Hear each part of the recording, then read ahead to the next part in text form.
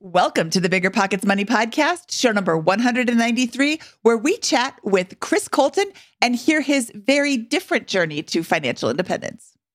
And the moment that all happened, right, everything shifted, because suddenly it's like all that money that I've been working for, saving, grasping with my little fists is gone, right? And it took a big shift in my mind to realize it's not gone. It's just sitting in this new safe deposit box, right, that has a roof on it. Hello, hello, hello. My name is Mindy Jensen, and with me, as always, is my Blatherskite co-host, Scott Trench. Thanks for always keeping me in line with these intros, Mindy. Scott and I are here to make financial independence less scary, less just for somebody else, to introduce you to every money story, because we truly believe financial freedom is attainable for everyone, no matter when or where you're starting.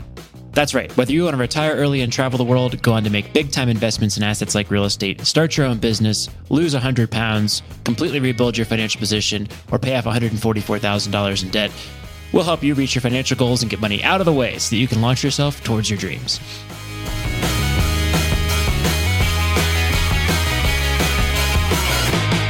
Okay, in the intro, we said we want to introduce you to every money story, and today's guest definitely has a different story than you've heard before here. Chris Colton is a 49-year-old electrician who dropped out of both high school and college and spent some time as a homeless drug addict until figuring out that might not be the most productive life path. His newfound faith helped him turn it around and become a responsible husband and father.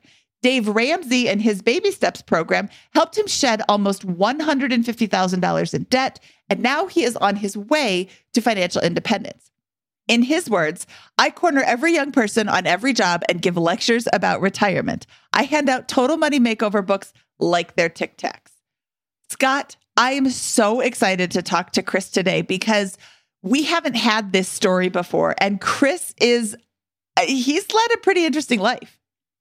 Yeah, this is just a incredible financial journey. And, we bring in folks from all different backgrounds and different, journeys with money here. This is the most amazing money story.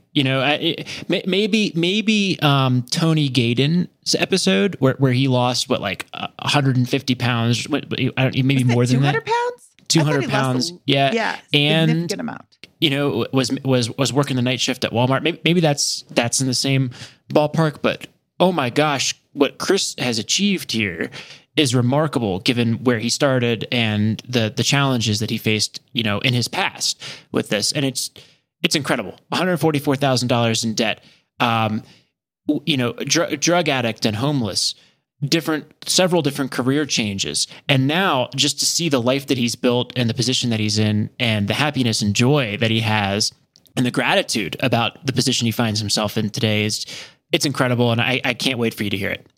Remember when you had to pay to get a lead's phone number? It was like the dark ages until Deal Machine made skip tracing a thing of the past. Now, with your Deal Machine plan, you'll get unlimited access to phone numbers and contact information for no extra cost. That's right, get high-quality, reliable information trusted by leading financial institutions, all fully compliant with the federal Do Not Call list. Explore over 150 data points, including age, gender, marital status, occupation, and a ton more. Trust me, this is the data you need for off-market deals. With new filters, people flags, and color-coded phone numbers, lead management just got a ton easier. Ready to step up your investing game? Sign up for a Deal Machine plan today and gain immediate access to this unlimited treasure trove of contact information and phone numbers. Just head to DealMachine.com/BP. Transform your lead generation and deal-making strategies with Deal Machine. Sign up today and start exploring the unlimited possibilities at DealMachine.com/BP. When it comes to financial guidance, you got to trust the source. It's why you listen to this podcast. When Mindy and I want to upgrade our wallets, we turn to NerdWallet. Scott's right. Their expert team of nerds dives into the details to help you find smarter financial products. Before NerdWallet, Mindy and I were paying for vacations in cash, missing out on miles, and not even knowing what we're leaving on the table. But now we're flying through the skies for free, thanks to our new cards with more miles and upgrades than ever. So if you want more travel rewards, hotel upgrades, or airport lounge access, no matter where you go next, let NerdWallet help you make it happen with a killer travel card. Don't wait to make smart financial decisions. Compare and find smarter credit cards, savings accounts, and more today at nerdwallet.com. NerdWallet. Finance smarter. As with all cards, credit is subject to lender approval, and terms of each credit card issuer apply. This show is sponsored by Airbnb. Did you know that I turned one of my first homes into an Airbnb? It's true. And it even helped me get the extra income I needed to launch my real estate career. So if you want to try your hand at making even more income with your property, Airbnb is the place to be. Your home might be worth more than you think. Find out how much at airbnb.com/host. Chris Colton, welcome to the Bigger Pockets Money Podcast. I cannot wait to share your story. Let's jump right into it. Where does your journey with money begin? So my personal finance starts off with a personal note because I am a recovering addict. And so we have to start off there. When I was a young man, I ran away from home, sleeping on the streets, just kind of got into the whole drug thing. And that lasted quite a long time until I met my wife now, Tana. It was a whole thing of selling cars. I don't know if you know anything about car salesmen, but they have a little bit of a sinus problem. Right? So when I woke up one morning, 3 a.m., there was a poker game in my living room. I'd moved away to Chico to try to get away from the drugs. And there was a poker game, a mountain of cocaine. And I was just, I can't do this. And I called my girlfriend then, who's now my wife, and she was in Santa Cruz. She got in her car, drove down there, and pulled me out, saved me. I mean, drove me back with her. And that kind of changed everything, right? So when I got back to Santa Cruz with her, I sold my skateboards, my snowboards, my wakeboards, all my toys, and bought some bags. And when I was in one of those, one of the meetings, right, one of the 12-step meetings, somebody said, yeah, you need to walk into a hiring hall if you're looking for work. And so, me being the genius that I am, just walked into the first one I found, happened to be the Carpenters. And just like that, I became a bridge builder. Sold all my stuff, bought my bags, got my tools, and started working. So now I've got actual income from actual work, unlike selling cars from before. Selling cars is, it's make-believe money. It's you show up Friday morning broke, and you've got a couple $1,000s in your pocket that night, or the next day.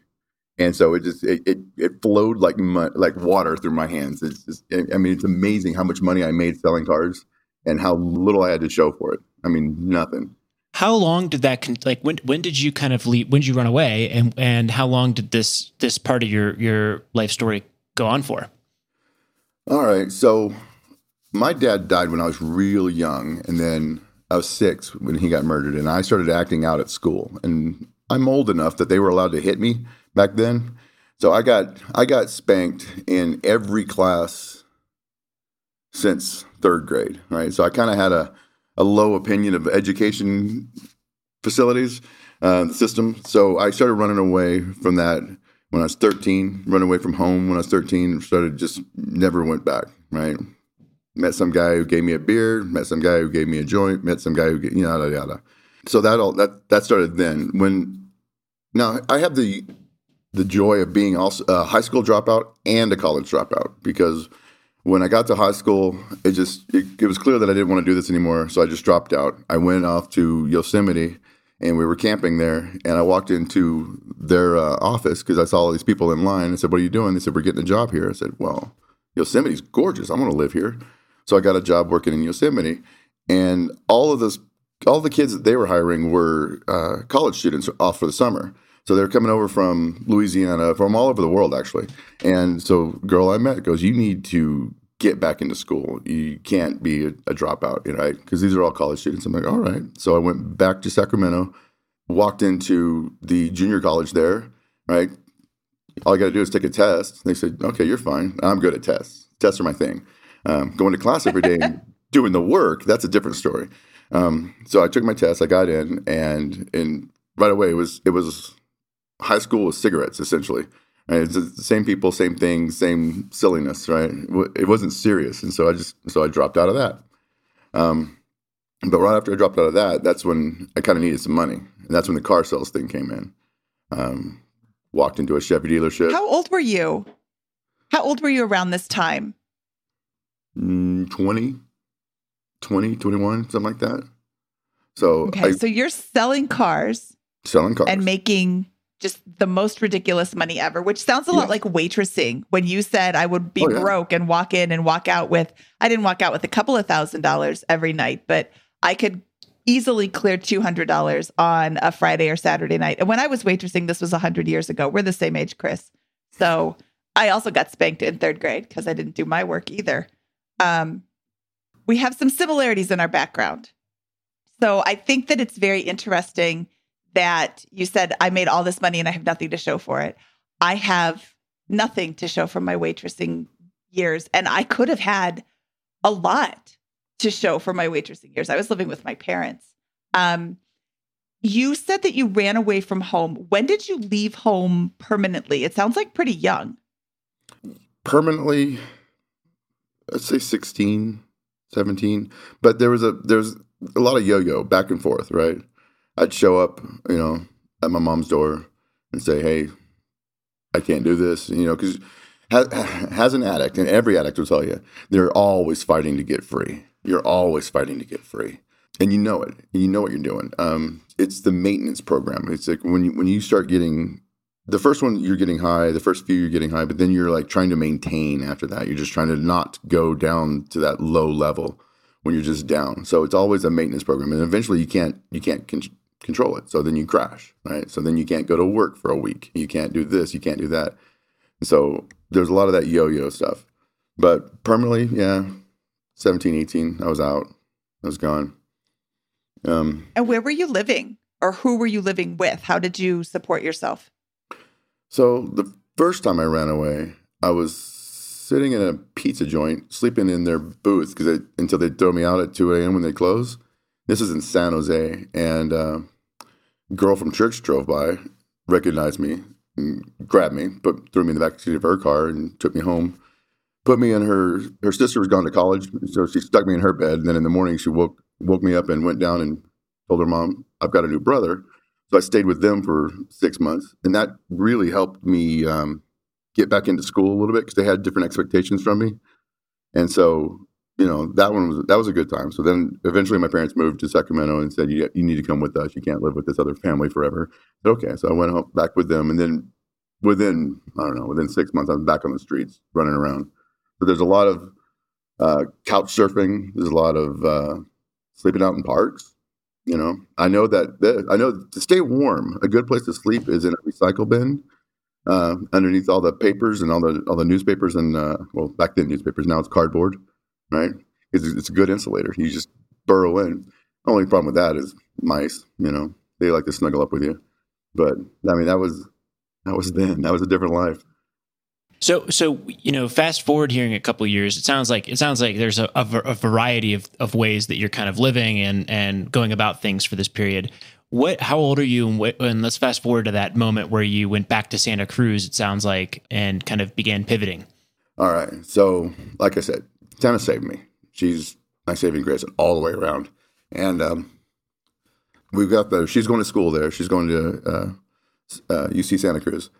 And so we got there, I started working working. This is new. Okay. So I got a job at the Carpenters. I walked in my first day, I was holding motors up in the air with two arms. And when I got off work that first day, I was so sunburned and so tired, I couldn't walk all the way from the car to the house. I sat down in the driveway, just rested, right? I'm new to work, actual work. And so that's when that came along. So I went through that program. We bopped around. Santa Cruz was kind of expensive, even in the early 2000s. We kind of knew that we weren't going to be buying a home because it was just something outside of our range. Before we get into that, what was your financial position at this point? As I understand it, in some cases, when you're kind of just getting back into things like this, there can be debts or other things that are associated, that you've accrued over the years. Were you kind of broke or did you have a little bit of savings or did you have some debts or how did that look? So I had zero money, absolutely zero money. I did not realize how much debt I had. In my mid-20s, I got married. We had a son, and then I got divorced right away. And she rightfully left and took my son with her, right? Our son. And I haven't seen him since. I had a lot of debt, a lot of child support, a lot of just car repos that had come along, things that popped up later. And I didn't realize how much it was until later on in our journey when we discovered Dave Ramsey.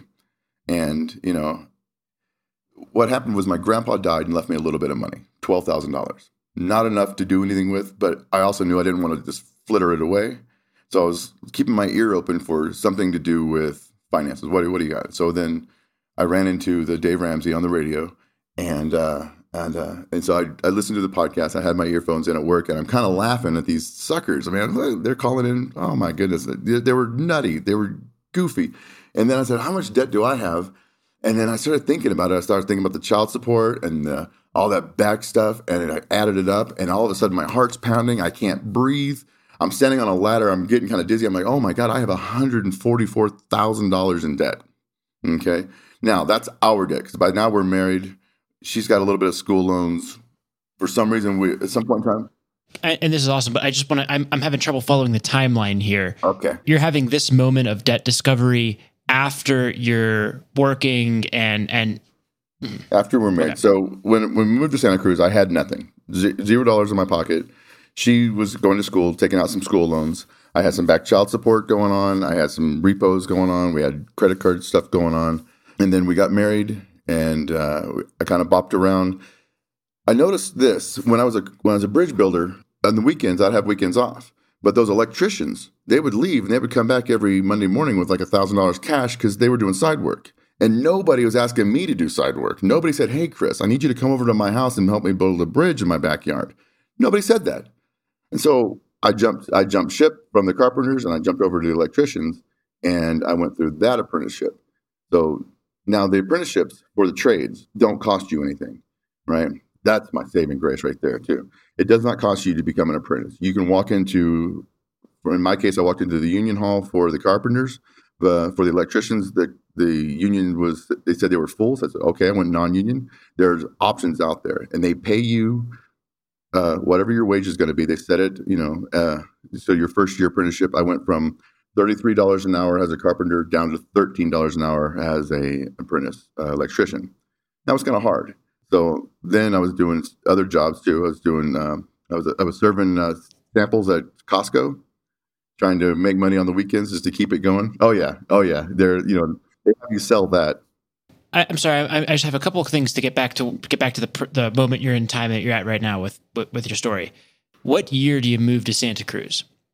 What year do I move to Santa Cruz? 2005. Did you hear that? Oh, thanks, Tana. Yeah, nice. Yeah. Okay. So 2005 is a big turning point for you, it sounds like. Big right? time. And big time. With this. And what year do you kind of have this Dave Ramsey moment where you discover how much debt you're in? Okay. So Dave Ramsey, 2014, because Ivan was just born. Okay, so there's a period of time here. There's a period of time here, but of 9 years where your life is improving, but you're not getting ahead financially. It sounds like after you got married and that kind of stuff. Okay, so we got married. She graduated. We moved from Santa Cruz back to Sacramento. I was, making, like I said, $33 an hour as a carpenter, and then we did that change. She was she went and got a job with the state. Hated that she did. I got on with the electricians. They bought me around. I started building hospitals, and then I ended up back in the Bay Area. So 2000, what is that? 10, 12. We're back in the Bay Area. She gets a job as a supervisor at Whole Foods, and then we get pregnant. So that's when. Oh, go ahead. So you get pregnant in 2012, 2013. Yeah, 2013. 2014 is when he was born. And that was when my grandpa died, and we got that little inheritance. Now, by this time, we were both making pretty good money, right? She's making money there. Plus, she was working at the Whole Foods. So, have you ever shopped at Whole Foods? Well, with their discount, you can afford to. So that helped a lot. Whole paycheck, right? Yeah, right. I've heard that joke. They give you 25% off, and so we were able to eat well. Plus, that was applied to any sales that were on, and so she would know what was on sale, so we could do that. So it kind of saved us a lot of money on the food stuff. And then my grandpa died. But by then we went ahead and we felt pretty good about life. We bought a car. right? A 1-year-old car. So, okay, kind of a high payment, and then I was driving my truck. I was looking out the window, staring at a hardware store, and chainsaws were on sale. And so I was staring at that, and I rear-ended some poor woman and just totaled my truck.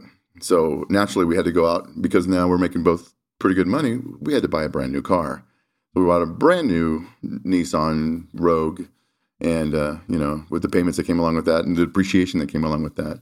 So now we have a brand new vehicle. We have a 1-year-old vehicle. We've got a bunch of credit cards that were going on. I got all my back gold stuff. She's got her school loans.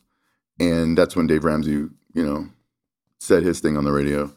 And, like I said, I was always listening for something new.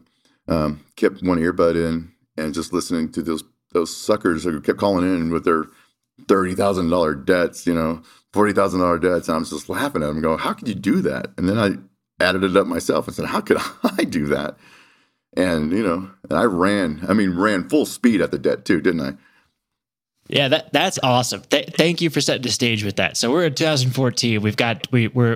You've discovered Dave Ramsey and this concept of how much debt you have. You have this pit in your stomach.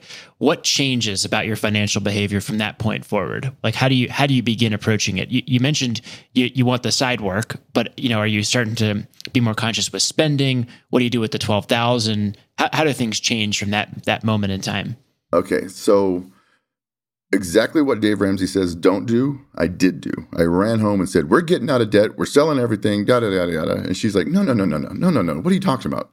So we had to talk that through. Now, that $12,000 was so helpful because we were able to, we put the cars up for sale. I sold the Hyundai to a guy in town there. At this point, we're living in Santa Rosa, or Willits, actually, north of Santa Rosa. I sold it to a guy there in town. The brand new Rogue, we couldn't get rid of it. Not one interest, right? We put it on Craigslist, we put it on other things, nobody. So we took it down to CarMax, and they said, well, this is what we'll give you for it. And luckily I had that money, so we were able to pay the difference, right? Which is $2,500. So I paid $2,500 to sell that car. That's because your debt on the car was bigger. Yes, we were upside down. $20,000 in debt on a 17.5 car, whatever there it was. There you go. Almost exactly the numbers too. So we did that now. So now our 12 is down to under 10. We take that. We go and we bought a 165,000 mile Acura MDX, which we still have. It's got 270,000 miles on it now. But it's a Honda. It's an Acura, right? We just change the oil, keep it going, right? Every time something breaks, we think, is it time? Is this the one? Is this well, it's only $800, $800. Okay, no payment. Okay. So that's one of the changes we made. We sold those. So now we're down to one car. And how much did that change your payments by? Oh, goodness. That set of actions. $700. I think the car was $300. Right around there, and $450 or so for the Rogue, plus insurance, because you got to have full coverage insurance on all that stuff. You don't need full coverage insurance on a 200,000 mile car. You know that? That saves you a little, that saves you a penny or two. I want to stop right here. Yeah, you're easily saving $750 a month after making these decisions, and you made the investment to pay $2,500, which is only like a 3-4 month payback to sell one of those cars, get rid of that payment, and get a cheaper one. That's outstanding. The $2,500 was to get rid of the car. Now, the MDX cost us $6,000, maybe $5,000, $5,000 or $6,000, right? But worth every penny, right? Because now we have no payments. Then we closed off the credit cards. We did his whole snowball thing, right? Started lowest to largest, and just started paying things off. And we kept that $1,000 in reserve, like DR says. And I'm volunteering for all overtime by this time. Also, because when the baby came along, she quit her job because we discussed, what does that look like? Do we want to pay someone else to raise our child? No, I want to stay home and be a mom. Great. I want that. I want you to stay home, with our child and get that good bond so that, later on in life, we don't say, oh, where did the nanny go wrong? Now we can blame ourselves. Right. I love it. So walk me through, and I want to just kind of keep learning more about this turning point in your financial journey, because do you remember when in 2014 this was, to get even more specific? Middle of the year, early part of the year? Spring. Okay, so spring 2014, where you're making these changes. How long does it take you to make the moves with the cars, for example? Over the next month, right? Once we decided. So you moved really quick. Yeah. Oh, yeah. Oh, yeah. Hey, I'm an addict. I'm all in on everything. And how are other areas of your spending impacted in addition to the cars? Other areas of our spending. Okay, so well, that's one of the things. So you quit going out to eat, right? Which we did a lot. So that went away right away. We quit vacationing for a month there. We used to go camping all the time. They're always renting a house here for the weekend or whatever. We didn't do that anymore. That stopped right away. No more. No more anything. We just shut it down. Now, DR talks about gazelle intensity. I didn't get that. Right? I was more of a put my head down and plod through it. Right. I didn't get that intensity that they talk about when they say when you're building up until I got out of debt. Right. And that took 4 years. It took 4 years to get completely out of debt. Okay. How do you stay the course during this 4 years of payoff where you're not going camping and you're not doing anything fun and you're not going out to eat and you're not? How do you stay on track? I don't know. We where we were living up there when we made the decision, we were in a old hunting cabin that somebody converted, and we rented that, and we were just surrounded by trees out in Willits. Right there, you couldn't even see the next house. It was gorgeous, and so we didn't have cable. We didn't have any of that stuff. We just kind of sat outside and read. We read books and just talk. And we had a newborn. So there's that. Right.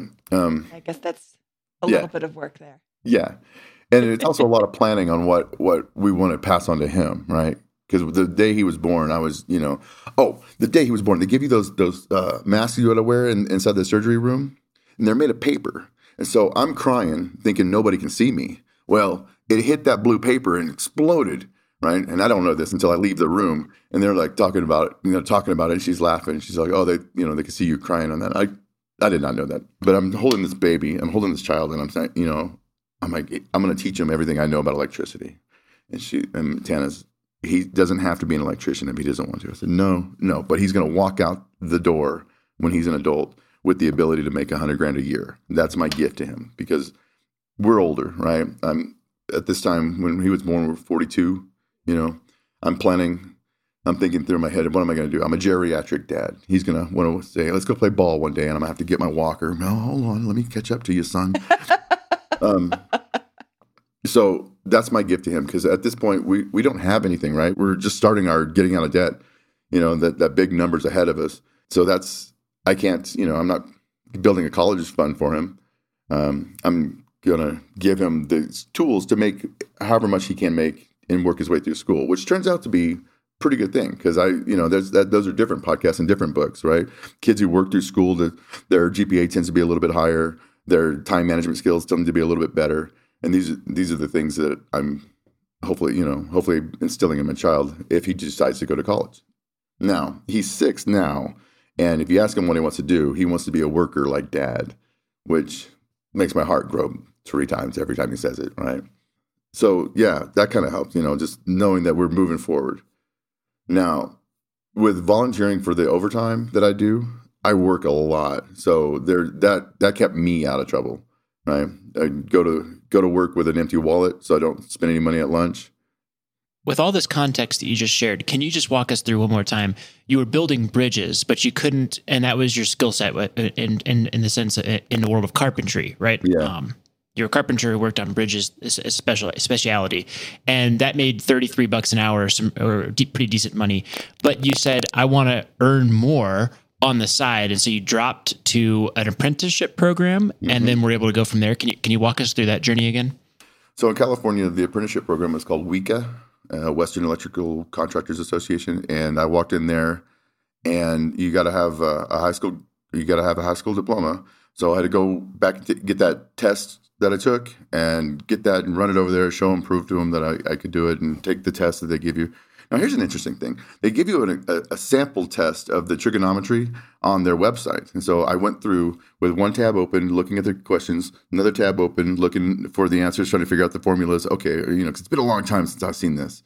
And so I'm like, oh yeah. The Pythagorean theorem. Okay. Oh yeah. We're doing the triangles. We got the hypotenuse. I got it. Okay, I'm back. So I go inside and I take the test and I sit down, and the test was the practice test, verbatim, right? Not one letter changed. And I'm looking at these. And so by the time I get done with the test, I'm not even looking at the questions. I'm just looking at the answers. That's the answer, right? That's the answer. Then, I went back and double checked it. Sure, right? Aced it. Got 100% on that one. And so that's what got me in there. Now they have a set schedule for how much you make. And so they $13 for the first year, 13 and a half, then it's like 16 and something, and then it's 19, and then it's 22, and then you top out at 30 or something like that up to the fifth year. So that first year was hard. The 13 was hard, but Hannah was working. She got out of school. We'd moved to Sacramento. And what year is that? Is that 2014 that you're making the 13? 2009, I think. Okay, so you sorry. So this income change happened prior to your dedication to paying off debt and yes. getting. So okay. The debt came along. Dave Ramsey came along in 2014. So by that time, 2010, 2014. So by that time, I was a fifth year. So I was making $25 an hour, and it was a lot more doable at that rate, right? Plus, since we cut back so much, it was all right. It was like I said, doable. When we finally left and the baby was born, and that cut our income. The hospital I was working on, the guy lived in Nevada. The foreman, he lived in Nevada, and he said, "I need you to come with me up here and help me build this hotel." And I said, "Nevada? Are you kidding? Nevada's brown. They don't have any trees there. I'm not moving to Nevada," because we were living out in the woods. I mean, we're literally sunshine was a commodity there. If you cut down a tree and had some sun in your yard, people would come over and stand in it because it was just there's such shade everywhere. And so now I'm out. He goes, "Come out here. You'll love it. Just shut up."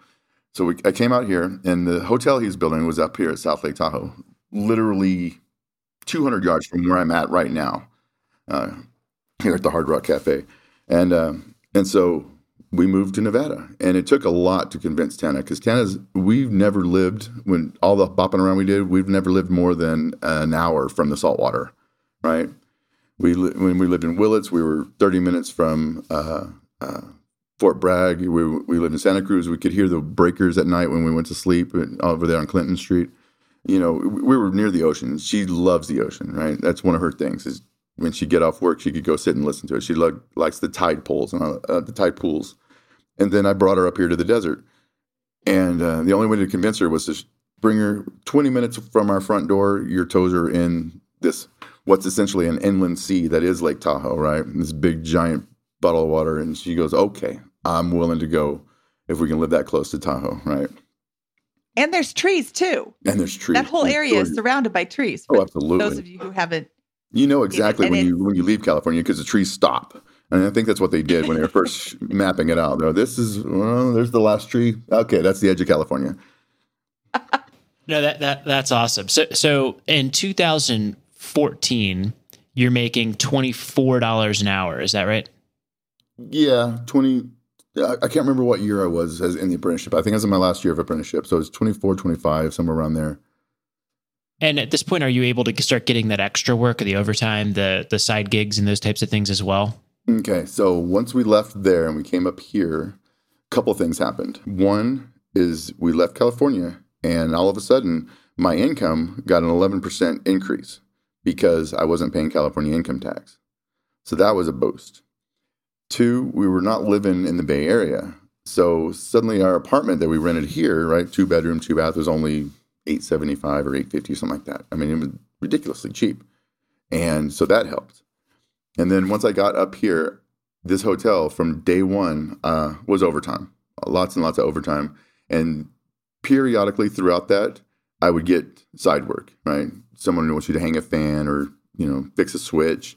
So I was doing that off and on. And I didn't start doing that heavy until 3 years ago. Now, 4 years ago, we got out of debt, right? We paid off that last debt.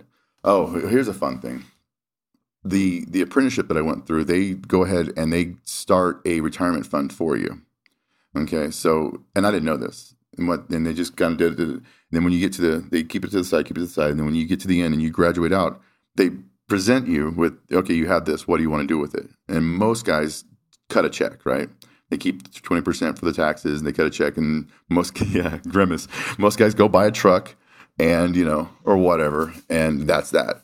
Since I had been working so much overtime and been volunteering for so many jobs and was willing to travel out of town for anything that they had, instead of a $30,000 on average check is what most guys got, I had $67,000. And so right away, I knew I didn't want to mess with that. So I rolled it into an IRA, right? So now, boom, right? This is beautiful. I've got $67,000. We've paid off a bunch of the little ones. We're working on, I don't remember which step we're on or which one of the debts we're on, but I do have a child support debt looming, right? It's there. And I know it, and I'm going to have to pay this. This is, child support, when you get behind on it, they charge you 10% interest. And so I was behind over the years $27,000, and with the interest over that whole time, it went up to $60-something thousand. So the minute I rolled that money into an IRA, it triggered the liens, and it went to her, as it should, and it went to him, right? And then hopefully, because right about this time, he's 17, 18 years old, and hopefully this is going to be his college money, right? Like I said, at the time when we had that baby, I was not a good person. I was not a good father. I was not a good husband, and she was right to take him away, and I understand that and I accept that. But hopefully that money came in at the right time for him. Okay, so that helped with the debt a lot. And that was your last and biggest debt, is that right? Yeah, but it came out of sequence because we weren't ready for it. So then after that, we started working on her school loans. Now here's something funny. The first school loan that we paid off was $1,200, and we sent it in. And she said, that's exactly the amount of money I borrowed 10 years ago, and she's been paying every month on it since. Right. So when we finally paid it off, interest only for 10 years, right? What's still there? Well, the whole principal. So then we started chunking money at that. And then by that time, I'm up here.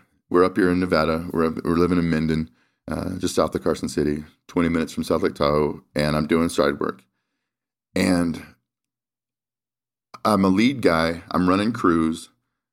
I put into my boss, I say, I think I need to get into foreman training because I'm ready for it. And he goes, absolutely.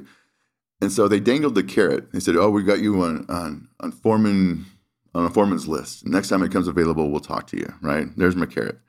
And I was like, no, because I'm doing foreman work. I'm making orders. I'm running guys. I'm running crews. And really all I wanted was a truck. I wanted the truck that they give you, right? I don't want to pay for gas anymore. And they dangled that. And I get a call from a guy that I worked with, for a few years. And he goes, hey, I need you to come over here and take a look at this company. They need you in their service department. I said, service? What do I know from service? I'm a commercial electrician. I've been building hospitals. I've been building hotels, right? What do I know from service? I'm going to go into somebody's house. He goes, yeah, it's all right. You'll be fine. And so I go over and apply. Now this company was union, so I had to join the union, which is fine. I'm not pro-union. I'm not opposed to the union because here's what I know from working in both. You've got good guys who want to do good, and you got guys who suck and can't do good. And they're both, right? They're either, so the whole union thing is, but a lot of people buy into it and say, oh, because you're a union electrician, you're better. I'm exactly the same as I was when I wasn't. So I went into service over there. And then the moment I got into service, they were really against overtime. No more overtime. No. We don't want to do overtime, right? We want to keep our costs down. At the end of the day, you're done. Okay. Well, I had to make that up. So I started doing a lot of side work, and I put it out on Facebook. I said, hey, I'm an electrician. I'm kind of bored. Does anybody need anything done? Boom. Oh my goodness. It blew up. It went from me making a few $100s here and there, right, to thousands of dollars. And I said, oh, the IRS is going to catch wind of this. So I went down and got my license, right? Yeah, I don't want the Gestapo coming after me. And so I got my license. Went ahead and got my business name. And God bless, I got some T-shirts made. And so C2 Electrical was born. And that one post kept me busy for 6 months. And this is 2016, 17, 18? What year is this? 17, 18. And you're rounding out the last of your debts. You're paying off your last kind of very large debts after applying the snowball for 3 years. Is that right? Yeah, I'd say time? we were snowballing for 4 years, and then 18 we paid off the last one, and we kind of took a breath there and just kind of relaxed for a second. It was fun. But then the moment I put that post out there on Facebook, and either the end. So this is right after your achievement of paying off all the debt. Let's go back to that for 1 second. How'd that feel to pay off that last debt? Oh, that was cool. That was amazing. That was, he talks about how a great weight is lifted. It was. I mean, my shoulders just kind of slumped down. The tension I didn't know I was carrying, it would just kind of relaxed out of me. It was cool. I mean, but by this time we're also committed to the way we're living, right? We don't, it's normal now, somewhere along the line. Well, okay. When you quit doing drugs, there's something that happens to you physically. And a lot of guys get really fat, and I did. So I'm now, I went up to like 325, and so being the guy that I am, I sat down and said, what is the science of a fat burning? What kills a fat cell? And so I looked it up, and then I fell into keto, right? So the ketosis is the byproduct of a lipid, triglyceride breaking down and the lipids burning through your system, and that's the byproduct of it. So we fell into keto. So then we started doing keto. I started a blog then. I did that for a while, and I was just doing all this. And now, with this difference in our food and the way we're eating, I know this is not finance, but it is finance. We now we're looking at all the labels, right? Everything has sugar in it. Everything's got sugar in it. I'm borderline type 2 at this point, and type 2 diabetic. We're borderline. I wasn't quite there, but it's pre-diabetic. And so we're reading everything. So now we can't buy all the things that we were buying. So we have to change what our intake is. So now we do basically just the perimeter of the grocery store is the foods that we're buying. Like the vegetables over here on this side, the meats over here on this side, the cheese is back here on this side, and then we're out because everything else has got sugar dumped into it. And so we're trying to get away from a lot of the carb loading that we were doing. And I lost 100 pounds, over 100 pounds. Got down to. So same question. I always come back to this, but when did you kind of get to 325, and what timeline did it look like when you dropped all this 100 pounds? So I don't know. I was 325 probably 6 years ago, and then I burned down. I lost some weight. I got it down to 250, 265, something like that. And that's when I was always fat, and now I'm still jiggly. But I'm not fat. Like my pants are 33. I went from. I think you look great. I jiggle when I jump. That's what I tell people. My pants are down to a 33, and that's something I had in high school, and that was amazing. I couldn't believe it. So that's when I started that blog, and I was writing and taking pictures and just documenting my journey. This was 2000, and when I started the blog was 2017 ish. Yeah.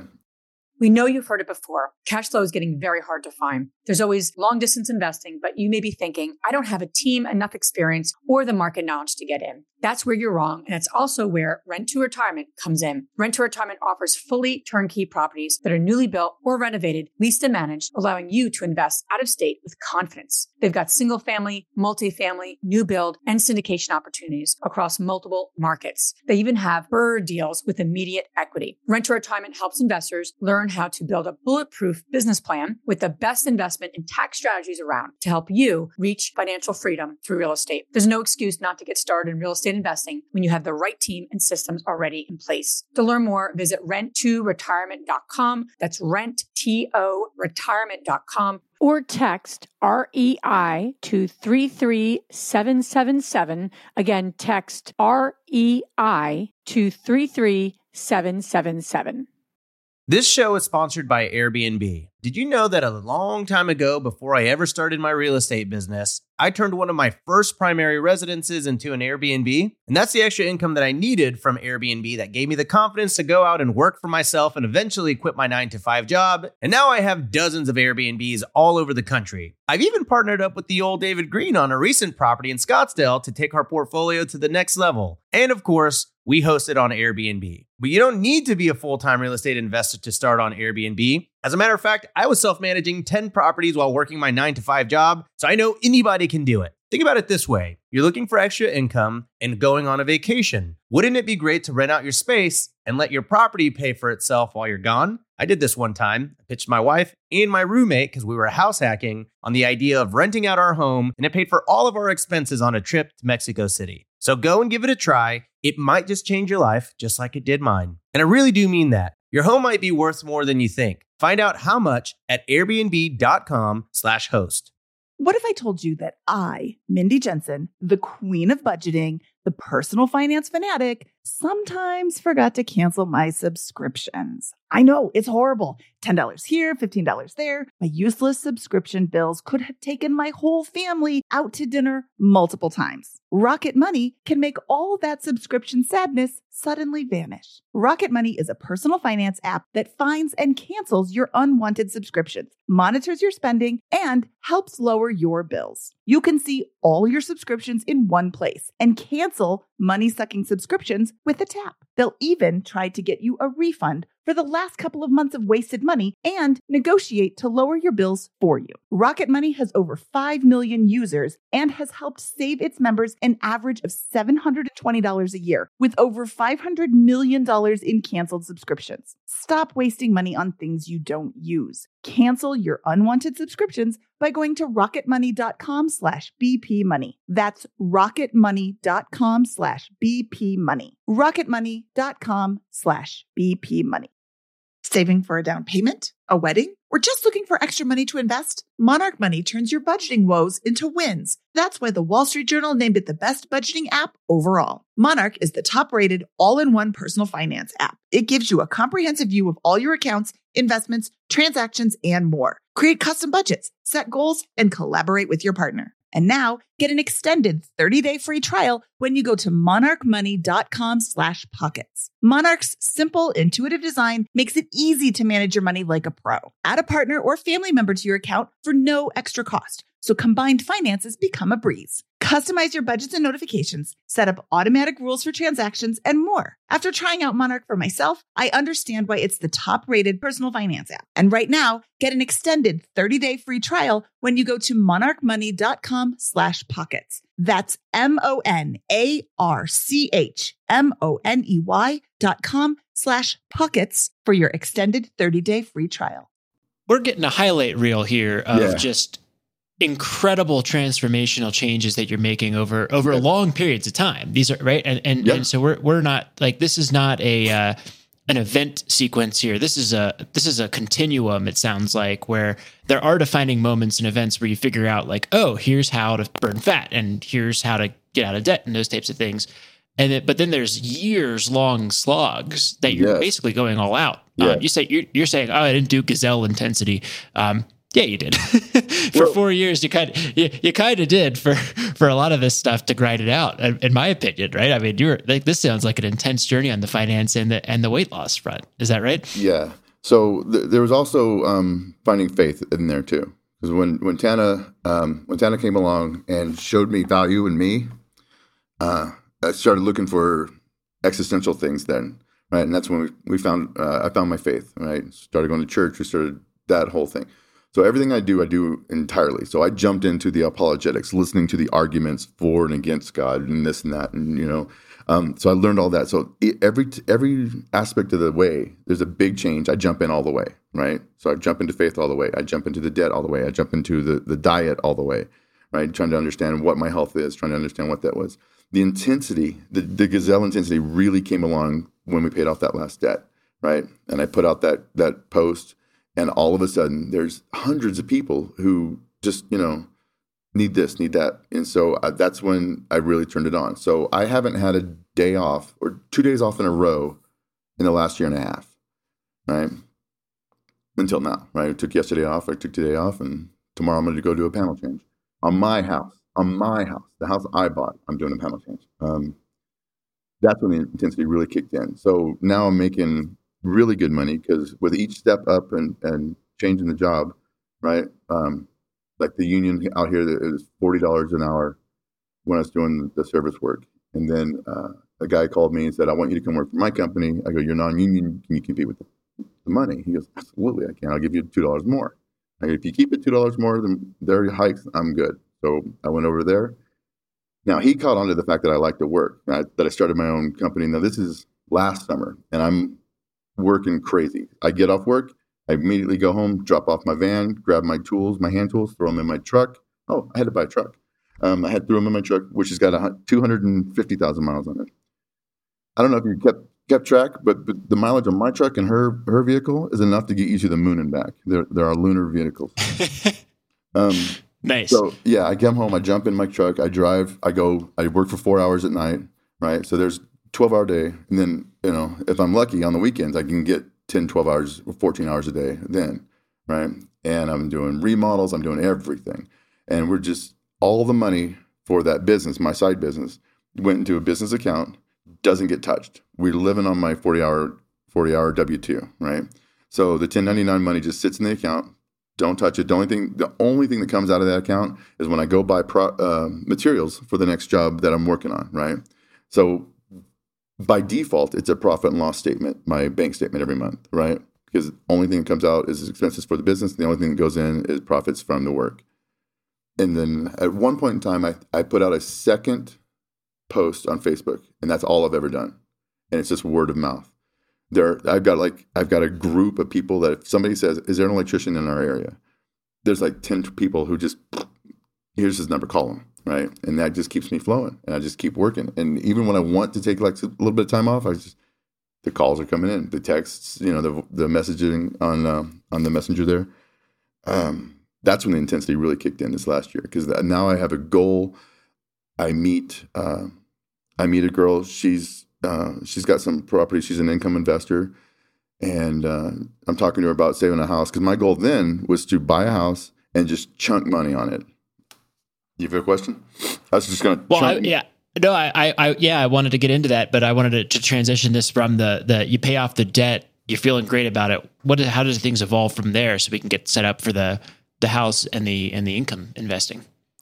So, okay, that's where she comes in. She's a real go-getter. She takes care of her stuff, right? She goes in, and like a lot of people, I can change that outlet. I can change that switch. And three-way switching is a little bit more difficult than a normal switching, because there's different wires involved and da-da-da-da. And so she miswired it. And so I get called in to fix this little bit of a problem. Her carpenter that was there that day asked me if I did side work. I said, sure, I do side work, He tells her, she calls me on my personal phone, and she said, I have some investment properties I want you to take a look at. I said, okay. Right. And so then I go and take a look, and then while doing this work for her, she lays it down that Brandon, it should be her husband, because she loves bigger pockets. Right. He doesn't know it, but Brandon should be my husband. Right. And right. And she's awesome. And so I start talking to her and then start listening to it. So, okay, I'm always listening for something new. And this is 2018 or 2019? Last year. This is the beginning of last year. Well, okay. It was the end of 2019. Before we get to this moment, you're paid off all your debt. Are you then approaching the third baby step, which I think is the emergency reserve? Yes. 6 months emergency reserve? Yes. So, okay. So we saved that up, right, by that time. Mm-hmm. And by the time I met her, I think our emergency fund was in place. We were pretty well stabilized at that point. Right. So you were in perfect position to begin investing, but hadn't really accumulated a lot of cash yet to begin investing with. Yep. So that's when we made that plan. That's a perfect time to meet an investor. Yes. Right. And she's awesome, like I said. So I'm always keeping my ear open for something new. She mentioned bigger pockets. So I go ahead and start listening to those guys, right? Dave and Brandon. And okay, all right, So the idea evolves away from Dave Ramsey, right? In my personal life, I'm 100% with the guy, right? I will not carry any debt. At this time, this is what I'm thinking. I will not carry any debt. I'm just going to, okay. But when it comes to buying a house, okay, we're going to do something a little different. But I'm still I'm still wary, right? Because it was a hard lesson to learn, right? With that $144,000. So we decided, okay, let's do the whole save up a bigger down payment, right? So this is over the next year. It brings us up to the end of the year, we're close to 12% down. If we can find a house for, I'm thinking I'm good. We'll get 50 grand down, right? I'm good. And 12% houses start shooting up, as we all know. Right now, it's nuts. And so we had put an offer in on a house. Gone. We weren't even close. They told us, oh yeah, you were like the lowest offer, and we were $5 grand over. We offered $5 grand over what they were asking. We were the lowest offer. Oh my Lord. So the next one we offered 10 over, and finally we found this one. I didn't even look at the house. Tana went and saw it. She said it's a perfect house for a rental, because by this time I'm saying out loud while I'm driving, and I talk out loud while I'm driving a lot. Right? I'm saying I want to be an investor. I want to own real estate, because I'm looking at our what our retirement's going to look like. We're fairly well broke, but I had been investing, right? So I had a 401k at the old company that rolled into an IRA. I had started the Roth IRA. So we're putting in, $1,000 a month, $500 for me, $500 for my wife. Now I'm doing a new 401k with the work now. But so that's all growing, and it's nice, but it's small, and there's, like I said, we're a little older, so we're getting started late in life. So I need to do something more, something bigger. And that's when my shift in my mind happened with, why don't we buy something that will cash flow readily, right? So if we're looking at 20% down on a house, that should, right, in most markets, be a cash flowing house, and allow someone else to pay down that mortgage while we go to the next one and do the same thing again, right? We need help if we're going to get to a retirement where, we're not dependent on the accounts that are going to be small. So that all happened, a little over a year ago. So I'm doing the work with my company C2. We're piling up the money. I'm working like crazy, and it's intense. It's 12, 14-hour days every single day. And then we put in this offer, and we offered $350,026, and the appraisal came in at $350,000. So we paid what it appraised for, and I'm okay with that, because this house has a brand new roof, it has brand new windows, has brand new floors, it has a brand new furnace, right? All the appliances are brand new. The only thing that's wrong with this house is it's got very bad electrical. Hello, let me have it, right? I'll take that. So that's what I'm doing tomorrow, is changing that fuse box off of the building. As you know, you have to get homeowners insurance before you can, buy the house. You got to get it in place. The mortgage company wants to see that. We went ahead and did that. They have you take pictures of everything and send it to them, because COVID, they're not going to come out. So we sent pictures, and we got a notice in the mail saying that they're canceling the insurance because of the fuse box, because it doesn't have breakers. This house is made in 1961. And so we call them and say, hey, we've already got the permit pulled. I'm getting the materials together. They said, it doesn't matter. You have until May 11th. So I've got 2 more weeks to get that thing changed. So I'm going to change it tomorrow. And I'm so excited, because I get to tear open the walls and run all new wires to this entire house. Right? This is my job. I'm going to do a $10,000 upgrade to this house, basically for a weekend's work. Because I know what I'm doing, and it's awesome. It's, the change from where I was back when all I had was my mouth gibbering to make money, and then I'd run off and bitter it away in drugs and God only knows what else, till this point now where I'm crawling under people's houses, I'm crawling in attics, I'm providing a real service to them, right? I'm bringing value to other people that they're afraid to do or can't do, don't know themselves. And this is another big stepping point in my life too, because now a lot of the peace that I found is in service to other people, right? And when I come to somebody's house and I'm able to, do something that they're afraid of, right? It's awesome, and it pays well, right? When I quit taking so much from everything and started doing more to give back, it paid. I get so much more personally than I ever did when I was out trying to get it, right? We have the little money, the little old lady money.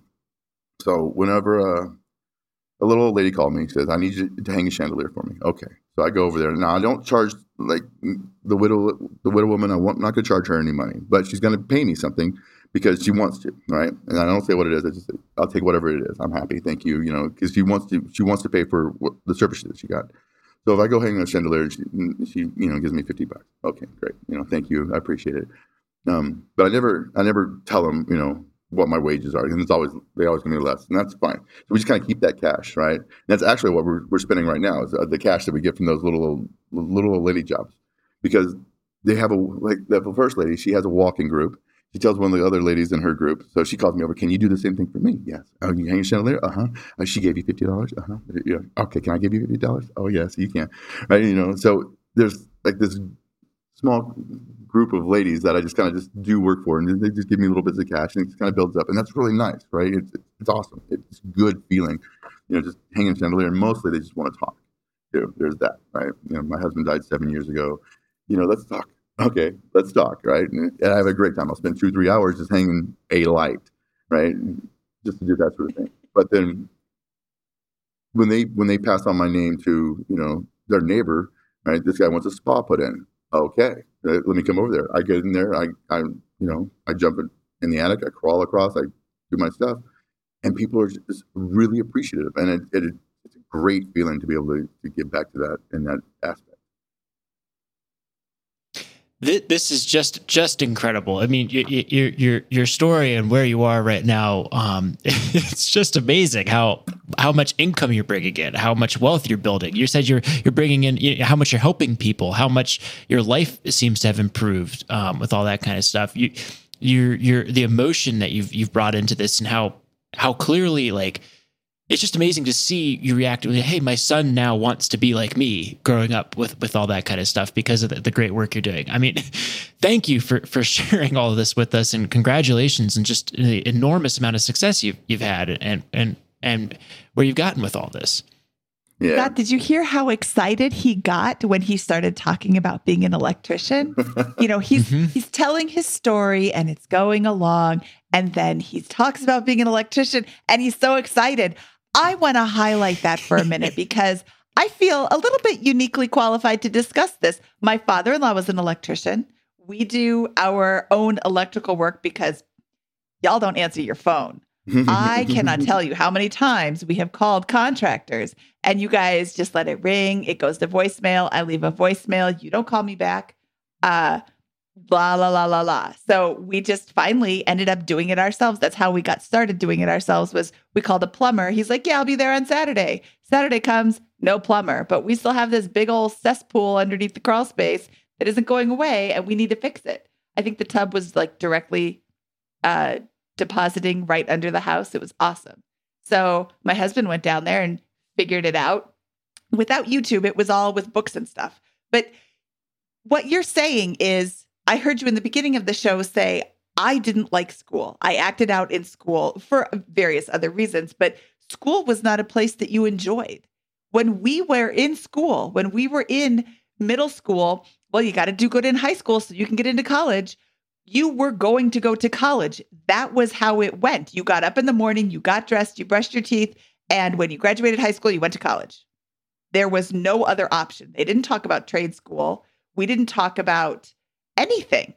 So for you to go to college because the people at Yosemite are telling you to go to college, did you enjoy that at all? Like, it was I went to junior college too. It absolutely is high school with cigarettes. Yeah. So I had the same pressure. My mom got remarried. I have a stepdad. He's my dad now. He's straight up my dad. And he used to always say, if you don't go to college, you're going to end up digging ditches. And I think about those words every time I'm digging a ditch. And I smile because I'm only digging a ditch from here to there and I'm done, right? But it's also paying me $60 an hour. This ditch brought me $400. He was a programmer, so his mentality towards education was a little different. I call them trenches. Trenches, yeah. Yeah. That's good. You're in the trenches. Yeah. Yeah. So, sorry. But that's then every once in a while I'll still dig. But usually at this point I say I'm too old. I'm not digging anymore. I'm the knowledge that I have now is better used, put into running your wires and getting everything done right. And we'll find a kid with a strong back who can dig us a ditch now. But yeah, when I was growing up, acting out in school, I was always the kid that they took and put him up and put my desk up next to the teacher's desk facing the wall, away from everybody else. And so that's when I I swiped the Bilbo Baggins off of her desk, my teacher's desk in 3rd grade, and started reading because I'm not paying attention to anything anyway. So I started reading the Hobbit, right, in 3rd grade, and that ignited books, right, and I have read voraciously ever since. There's never been a time that I wasn't reading. And when I was in high school, I would skip class and go hang out in the library and just read books. And for whatever reason, I was stealing them too. And then I'd bring them back because they would only let you check out 3 at a time. And I'm not doing that. I took 7. I'd stuff them in my backpack. I'd go home and I'd read all weekend long, right? And I'd bring them back and I'd put them back on the shelf when they didn't know. And so but it was always fiction. It was never anything that improved my life. It just improved my lexicon. That's the only thing I got out of that. But an imagination. Now I'm reading all of these nonfiction books. Well, I'm not reading anymore. Now I'm listening to them, right? When I pop in audiobooks because I'm always driving and I'm always working. My education is books now, right? It always has been. Everything I've learned from listening to this, listening to that, go and trying it. Go, try, fail. That's how you succeed, right? Go, try, fail. Go, try, fail. And then boom, suddenly you succeed. And a lot of that's just from the education, from learning from the books and the reading and all that. So like I said, what I expect from my son is going to be a little different than what was expected of me, but it's exactly what you said, Mindy, that school was expected of you, right? So I don't know. When I got there, it was just such a letdown.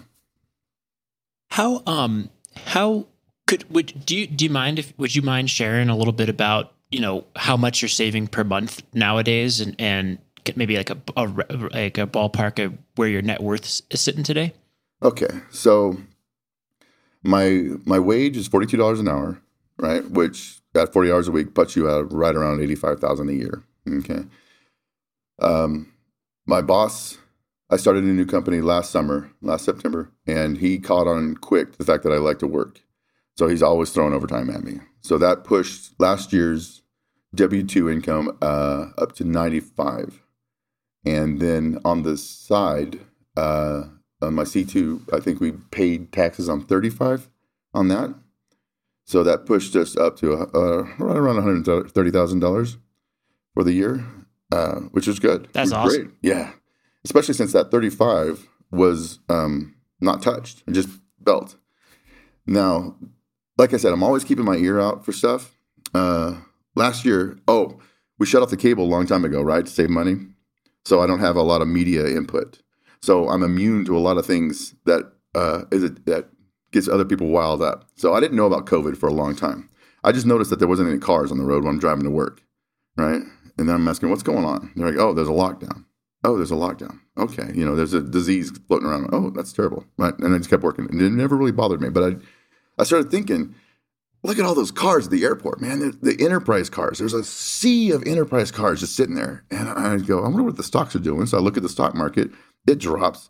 And I try to buy stocks in Enterprise. Well, they're not private. They're private. They're not publicly traded. So I ended up buying something for Carnival Cruise Line because I read somewhere that they were 80% of the market, right, in cruises. And I said, this is a perfect opportunity, right? Stocks are down. That means they're on sale, right? So called my wife, said, I want a couple thousand to invest. So we invested everything I read. My stockbroker, right over there at Edward Jones, he goes, oh, no. What did he say? He goes, I feel the market is still volatile. I think we should hold off. I said, yeah, okay, I appreciate that. I don't care about volatility. I'm not trying to time the bottom. I'm not trying to do anything. I just think that a couple grand is losable, but I think that company is going to come back, right? They were $60 a share. They were down at $10 a share when I bought them. They kept going down. They went down to 7. My wife's like, they went down to 7.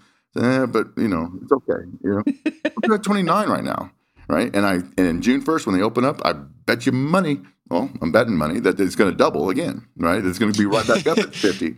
So the savings that we had was building up. We had 40 or 50 grand for the house, right? That little $2,000-$3,000 that we invested turned into 10 now, I think. That was so like I said, that's our savings rate. That's the only side stuff I did. The $1,000 a month that we're saving into the IRA, the 3% that's going into the 401k is also the savings, and And then we live off of the 40-hour-a-week W-2. So all overtime from the W-2 goes into savings. And I think we also have some savings rate on the on the 40 hours a week. There's a little bit that we're still saving there.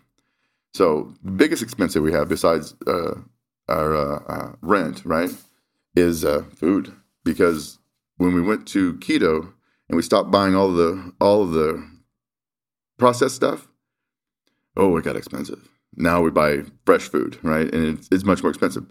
We do eat at home almost exclusively, so that saves a lot of money too. So that helps with the savings rate as well. Did I answer that question correctly? So awesome. No, yeah. But, and then you're now investing my guess is if you've got a fully funded emergency reserve and you're putting down 50 G's on rental properties nowadays, that you're well past the 100,000 net worth marker. Do you have any kind of inkling there? Okay. So the money we had for the down payment, we got the offer accepted. We got into it. And then all of a sudden somebody says something like, hey, you're a first time buyer. You can pull some of the IRA money out without a penalty, but you'll have to pay taxes. I said, oh, okay. So, I sent him a text and, hey, what do you think about this? And he goes, oh yeah, absolutely. You can pull out $10,000. I said, oh, awesome. Just let your CPA know and you'll do the taxes next year. I said, okay, well, 50 just went to 60. Well, I was in the union for a bunch of years, so I called the pension. They said, well, there's a COVID relief program. Did you ever lose any hours?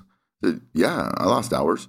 Then the dip there at the first 2 weeks, we lost hours. And he goes, okay, so you lost income. You can pull out some. How much can I pull out? You can pull out either up to $20,000. I said, okay. So I said, what do I do? Fill this out. So they sent me $14,000 because they kept 20%. That's going to go to taxes, right? Penalty free. So I got a little bit of pension money. All of a sudden now I'm within spitting distance of 20% down on this house. So that 50 just turned into 70 something. We pulled out from a little bit more from our savings than we wanted to. So instead of having 20,000 saved as a backup, I think we're down to 10 plus that, plus those stocks that we can sell, right? So that's going to keep us right around the 20 mark. But that got me to the $78,000 that I needed for the closing costs, which I volunteered to pay, and 20% down on the house. And the moment that all happened, right, everything shifted because suddenly it's like all that money that I've been working for, saving, grasping with my little fists is gone, right? And it took a big shift in my mind to realize it's not gone. It's just sitting in this new safe deposit box, right, that has a roof on it. And so that's when we kind of, okay, so this is good. Now we can save up for our next one. So now I can take a year or two, save up the next 80 grand or the next 20%. Who knows what it'll be in 2 years, right? Whatever 20% will be. But once I realized that PMI, right, when we were sitting down with the mortgage lender, oh my God, that gives me hives on my soul. I don't want to pay that. I don't want to pay insurance for somebody else. That's ridiculous. So I decided I'm allergic to PMI, and I will only buy houses when I can get 20% down. And that's our new goal going forward. Oh, but I forgot to mention this. We now have a credit card. They threw a big fit about us not having a credit score, because that's what happens when you don't have any credit, right? I said, but look at all this money. Isn't that what Dave Ramsey says? He says, yeah, I don't have any credit because he doesn't have any credit cards or anything like that. And he's like, I can't rent the apartment building. I could buy the complex, but I can't rent the a unit in the exactly. complex. I'm like, I have got what's my debt to income ratio? Awesome. I mean, come on. I don't owe anybody anything. How would I not pay you? No. You need a credit score. So we got a secured card, for the $1,000, and then we've got a real card with Costco and. And immediately the money starts flowing again. And so I'm leave that at home. I don't want that thing on me at all. I like walking around with my $20 in my pocket and my bank card, my debit card. Because that way how you have a list of what's going on. It seems to flow easier. It has debt. Nope, makes sense. Well, this has just been fantastic. Thank you for sharing all of this. Thank you for the incredible story and journey you've been on here. Mindy is right. You do clearly love the electrician piece of things. Oh yeah, I lost 100 pounds. Oh, but then I installed a chandelier, you know, yeah. Well, It's just been so much fun with this. Go ahead, Mindy. The addictive personality can be used for good too. Yeah. You left drugs behind and gained a bunch of weight, but your addictive personality allowed you to stick to it and get rid of the weight. Yeah. There's a lot of people who don't stick to it and get rid of the weight. It allowed you to save money, stick to the getting rid of debt phase that is so difficult for a lot of people. Well, I am going to give you some advice because this is still my show, even though you're the guest and the star today. Definitely teach your child how to do electricity because even if he doesn't go be an electrician, he'll know how to do it. My husband didn't learn a lot from his dad, and his dad passed last summer. And then he decided that he was going to finish off the basement. And so he's learning how to do electricity. We put in his sub panel. He put in a sub panel. I did nothing. I didn't even go buy the parts this time. That used to be my job, to go to Home Depot all the time and buy all the parts. But he put in a sub panel. He ran all the electricity. He did all the things, but it took him longer because he was still kind of figuring it out. Yeah. He had a bit of an idea. But being in the trades, I bet you know a guy who does drywall really awesome. And I bet you know a great plumber. And you can, when you have these houses because you're going to discover houses that are dumps. Yeah. You're going to be like, oh, wait, I could buy, you have everything perfect except electric. That's fabulous. But have everything perfect besides everything. And then you call up your friend, Bob the roofer. Hey, can we swap some jobs? You do the roofing on my job and I will come do the electricity on your job. And you call up, Phil the plumber. Did I say Bob the plumber? I meant Bob the roofer. Phil the plumber. Call up Phil and be like, hey, let's swap. And just go on and on and on. And these guys are going to start becoming your group. You know who the good drywaller is and who the lazy bum is who never shows up on time. Being in the trades gives you such an advantage to your investing. I bet next year, maybe 2 years, because the market's kind of crazy right now, you're going to be sitting on this empire of formerly crappy houses that are now amazing and wonderful because of all the things that you know. That's funny. Reach out to those little old ladies. That's what Tana says. She says, reach out to those little old ladies. That 8 hours you're working is what keeps us paying the bills, but those others, that's what's building the empire. Mm-hmm. That's funny. When we moved into the house, I don't like porch lights, right? Because they get in your eyes. So I immediately removed the porch light and I put in some little puck lights up above. So the whole front of my house is lit. It's really pretty. It's got brand new paint. It's light down. While I was putting those in, I had my poles in there, and all of a sudden the pole goes shooting inside the house. And I go, what the hell? And I run up and put my head in the attic, and there's my boy. He goes, oh, sorry, Dad, I pulled the wrong wire. Right? That was the best day of my life. He was up there pulling wire with me. First of all, I'm crawling in the attic. He's standing up walking. And we ran all those wires together, and it was so awesome. It was so great. So, yeah, I can't wait to teach him everything, And it's starting now. He already knows what this wire is, what that wire is, And, I throw quizzes at him whenever I can. And he can start earning money with you when he's, 13, 14, 15. So, yeah, how early can you start paying him a W-2 legitimately, right? So 10, 12 in a family business, something like that? Because I want to get an IRA started for him, a Roth IRA, as quickly as I can. Because when I see those compound interest charts, that blows my mind. Yeah, he needs to have earned income. And I don't know how early you can start paying him. I do know that you have to pay him what you would be paying somebody else. Yeah. So you can't pay him $6,000 to help you run wires in the attic for an hour. Yeah. But you can pay him $15 an hour if that's what you would also pay somebody else. Sure. I'll give him minimum wage. I don't mind. I just want to get it started, Exactly. Yeah. If I can get him something, pay a little bit of taxes and get a Roth IRA rolling. Oh, goodness. And then he would need to file taxes. Yeah. Yeah. He would need to file. But I think, don't quote me on this, I only know enough to be dangerous, but I think $12,000 is the minimum income that he would need to file and pay taxes. I think he still has to file taxes, but he doesn't owe any taxes because he's not making enough money. So and his limit is $6,000 to contribute to the Roth IRA, sure, just like yours is. So until next year when you can do, oh wait, the Roth is only 61. Is it 7,000. at 50? I'm sorry, 50's when we bump it up, 7,000 yeah. for next year after 50. And then, but the 401k goes up, I think, to 24,000 for you. So super excited to turn 50. Yeah. So while I'm not maxing But this, yeah, you can. I don't know if you can earn income at 6 as an electrical no. apprentice. It's something like, But- in a family business, it's something like 10 or 12 is what somebody was saying, but I'll talk to my CPA about it.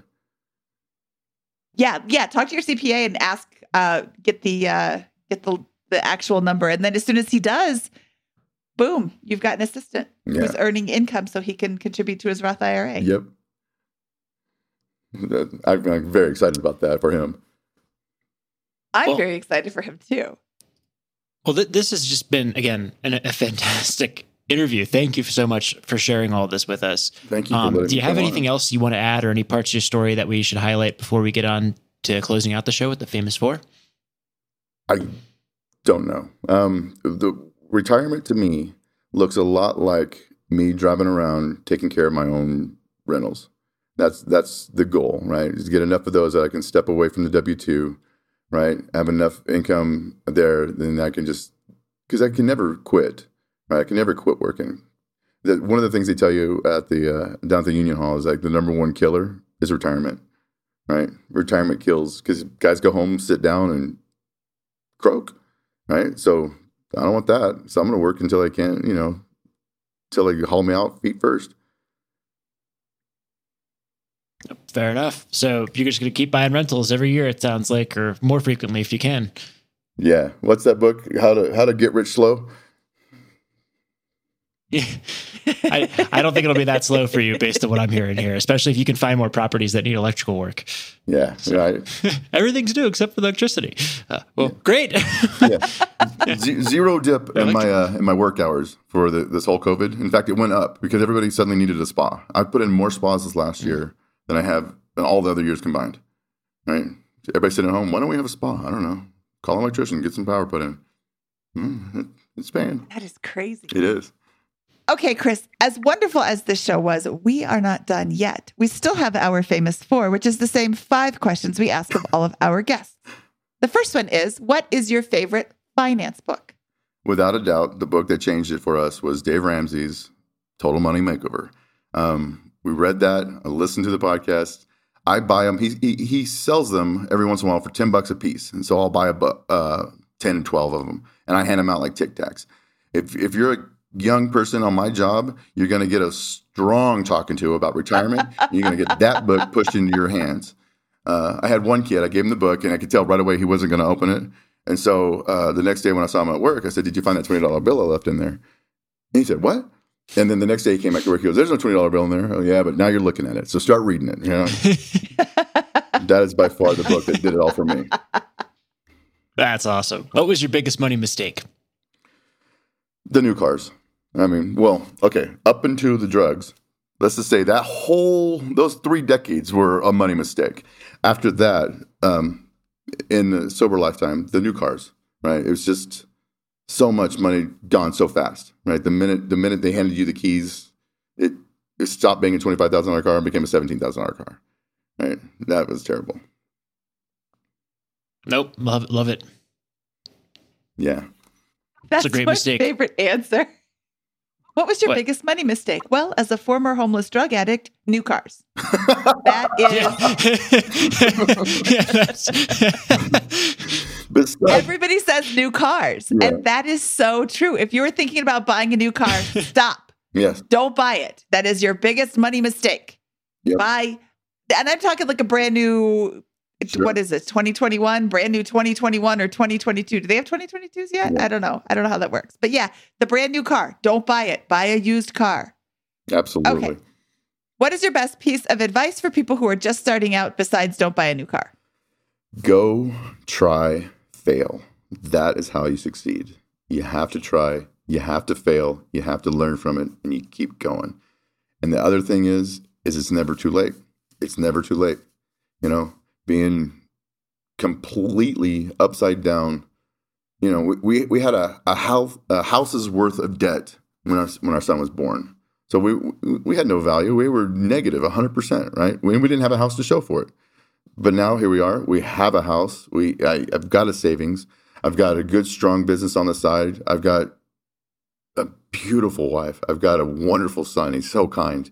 And it's just, it's never too late. Go, try, fail, start today.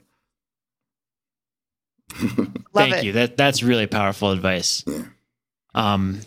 What's your favorite joke to tell at construction job sites? Well, okay. It's a joke you've heard, I know, because you did a pirate off with some guy in the past. But many may not know this. So here it is. Are you ready? Mm-hmm. What's a pirate's favorite letter? R. You would think so, matey, but it's the C. Love it. All right, well, couple pirate jokes here. What's a pirate's favorite sport? Hop, skip. Archery. What's a pirate's favorite South American country? Argentina. Yes. What's a pirate's favorite ancient Greek mathematician? Oh no. Aristotle. Archimedes. Archimedes, yes. All right, what's a pirate's favorite United States president? You've got them all right here on the tip of your tongue, too. That's the best part of this. Oh. I don't know. It's Bill Clinton. Of course. But really, it's because he's from Arkansas. All right, Chris, where can people find out more about you? I'm in Carson City. Come visit me. I'm on Facebook, T. Christopher Colton. And that's about it. I shut down the blog last year because I got too busy. So why am I paying money for this website? So I shut that down. So T. Christopher Colton, if you want to look me up on Facebook. And, and I'm here in Nevada. Come visit. Don't come here and buy anything, though. And you're in our Bigger Pockets Money Facebook group. Oh, yeah, at Facebook.com/groups/BP Money. And we actually found Chris because he posted something that got like 1 million likes in the group about his story. And that's how we came across your incredible story here to get you on the show. So thank you so much for posting that and for agreeing to come on and share it here today. Yeah, thank you. Yeah, this was a fantastic story, and I really appreciate your time. And we will see you around the Facebook group. Thank you so much again. We'll talk to you soon. Bye. Okay, Scott, that was Chris Colton. What did you think of his story? I like I said earlier in the intro, this was the mother of all financial journey stories that I've heard so far or come across. That the amount of debt, the amount of challenges he has in his background, the casual 100-pound weight loss as part of that journey, the position of pride and joy and gratitude that he has today after achieving all of that. I mean, it's just amazing to see what's going on here. And now he's a real estate investor. Going to retire early, I bet. It's just phenomenal, and it was so much fun to interview Chris today. Yeah, he was a really great person to talk to. And, I want to point out that school was not his thing.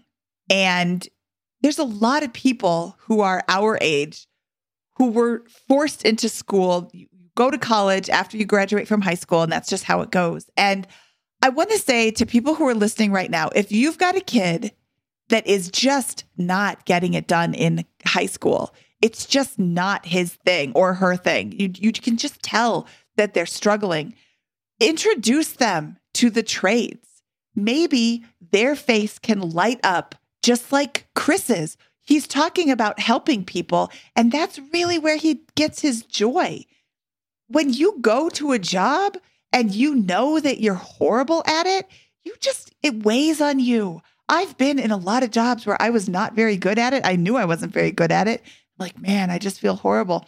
Chris, I can tell, has just the joy in his life when he's helping somebody. He's good at what he does.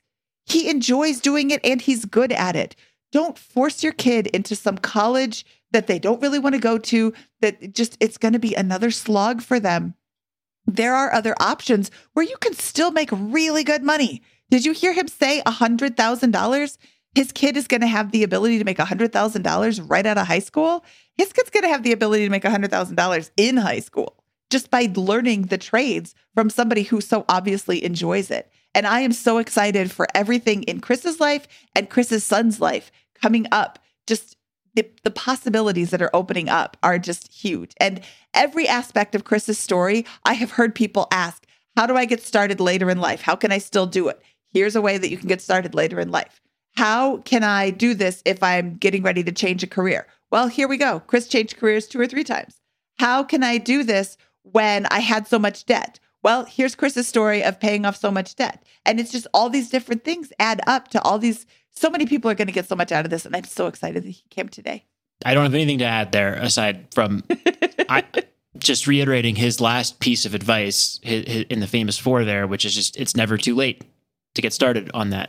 So, he just got started and he has never stopped. He has not stopped in 6, 7, 8, 9 years now on his journey of just hustling and building a better life for himself and his family. Yep. And he is now crushing it. And I'm so excited. Let's help him out even more here before we exit, Mindy. So if you are in the Carson City, Nevada or surrounding area, Chris's company is C2 Electric. And so he picks up the phone and answers that. And so let's, if you need anything done, you're having trouble finding an electrician, give him a call and maybe we can help him get that next rental property just a little bit faster. Yes. Chris clearly knows what he's doing. So give him a call and he will. He said after we stopped recording, he said, "Oh, my slogan is I'll answer your call. I answer every phone call," which is huge. If you have never tried to that's a good slogan for an electrician That's a really company. good slogan. Yeah. For electrical company, that, it's hard enough to get them to answer. Yeah. No, go give Chris a call and see if and give him a chance to compete for your business. We don't usually plug businesses like this, but we'll make an exception here on this show. Okay, Scott, should we get out of here? Let's do it. From episode 193 of the Bigger Pockets Money podcast, he is Scott Trench, and I am Mindy Jensen saying, next time, bring more cookies.